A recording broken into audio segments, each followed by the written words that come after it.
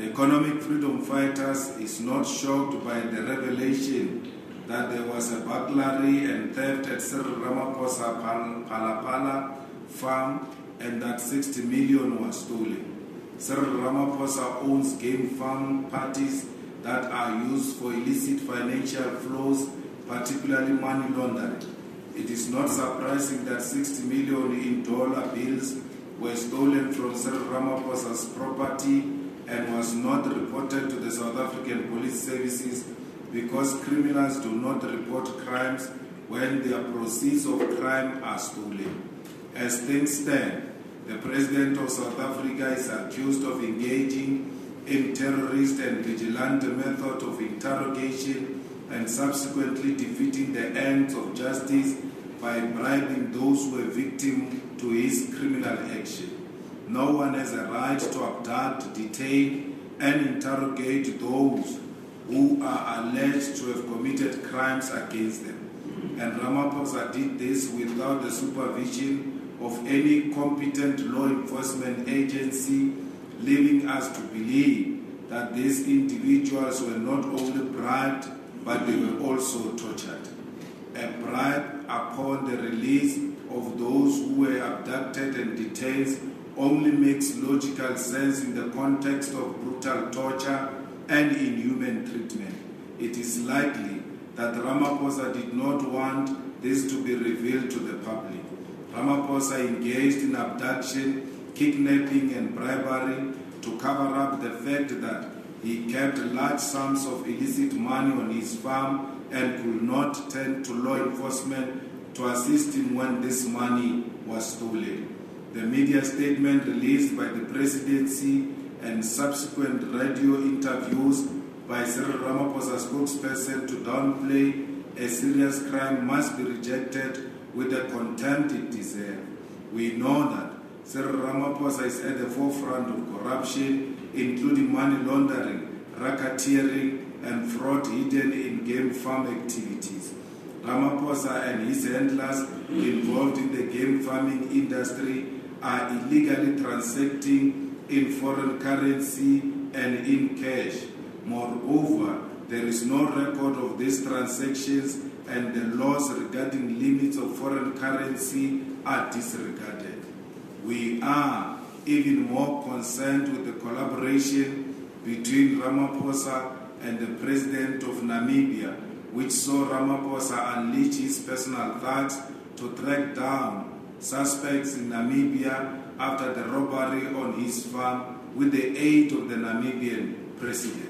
The President of Namibia conspired with Ramaphosa to abduct individuals from his country and aided him in concealing his crime of money laundering.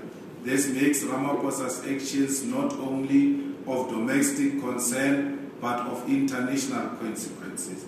The EFF does not have confidence that the Financial Intelligence Center, the Directorate of Priority Crime, SARS, and the South African Reserve Bank will investigate the prima facie evidence presented by former head of State Security Agency, Mr. Arthur Fraser.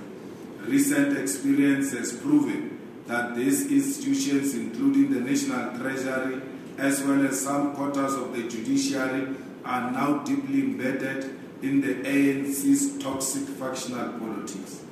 The EFF has, however, submitted to Parliament questions to Ramaphosa in terms of National Assembly Rule 145 to hold him accountable for the unreported Palapala farm burglary and the stolen 60 million. The EFF submitted the following questions. How much money was stored at the farm and in what currency? What is the entire proceed of the game auction? And or was the additional money that came from elsewhere? Who bought the game, where, and when?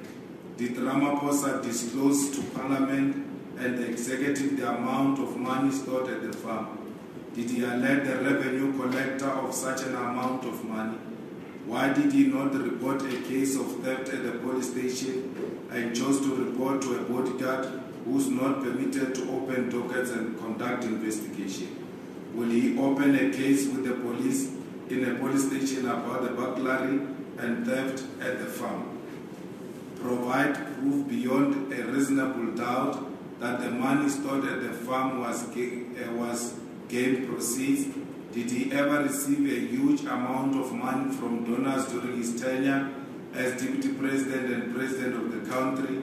Does he have other areas other than Phala farm where he has stored huge amounts of money? If so, what are the details by venue and stored amount? Did he call the President of Namibia to arrange for illegal extradition of the people who took money from the farm? All these questions must be responded to honestly, and we will do everything in our power to ensure that all questions are responded to truthfully and honestly, like we are going to do. We also call on all people involved to come to the fore with additional information and evidence that will demonstrate to the people of South Africa, Africa and the world that South Africa's president is not the person whom he claims to be.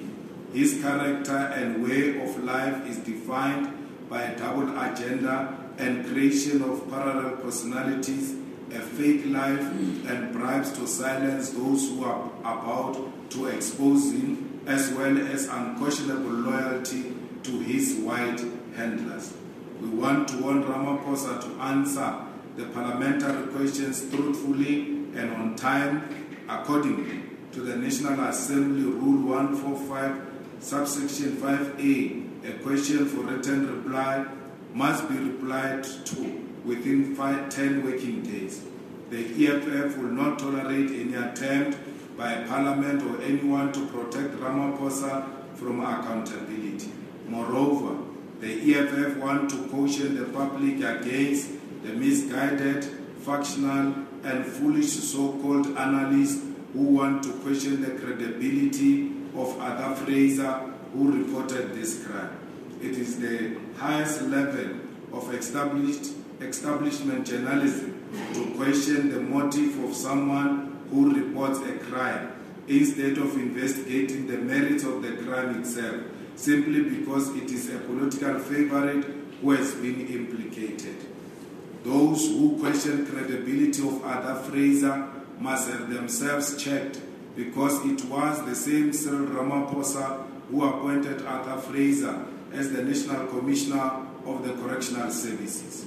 Fraser was not prematurely removed, he did not resign under a cloud of scandal, and he was never implicated in any wrongdoing, as he finished his term peacefully and then left. Any attempt to now try and question his integrity is opportunistic and baseless and must be rejected by all sane people. A crime has been committed and it must be investigated, and we must never allow a smear campaign to be ran against a whistleblower. The EFF is calling out all the so-called elders and leaders of the church who pretend that they are the moral compass of South Africa, yet are quiet when Cyril Ramaphosa is implicated in abduction, kidnapping, torture, money laundering, and bribery. The likes of Archbishop Thabo Makgoba, Frank Chikani, Bishop Mpumlwana are silent because their puppet has committed crimes which violate domestic and international laws. Where are these elders who have been so loud in the past against corruption? For instance, they used to say,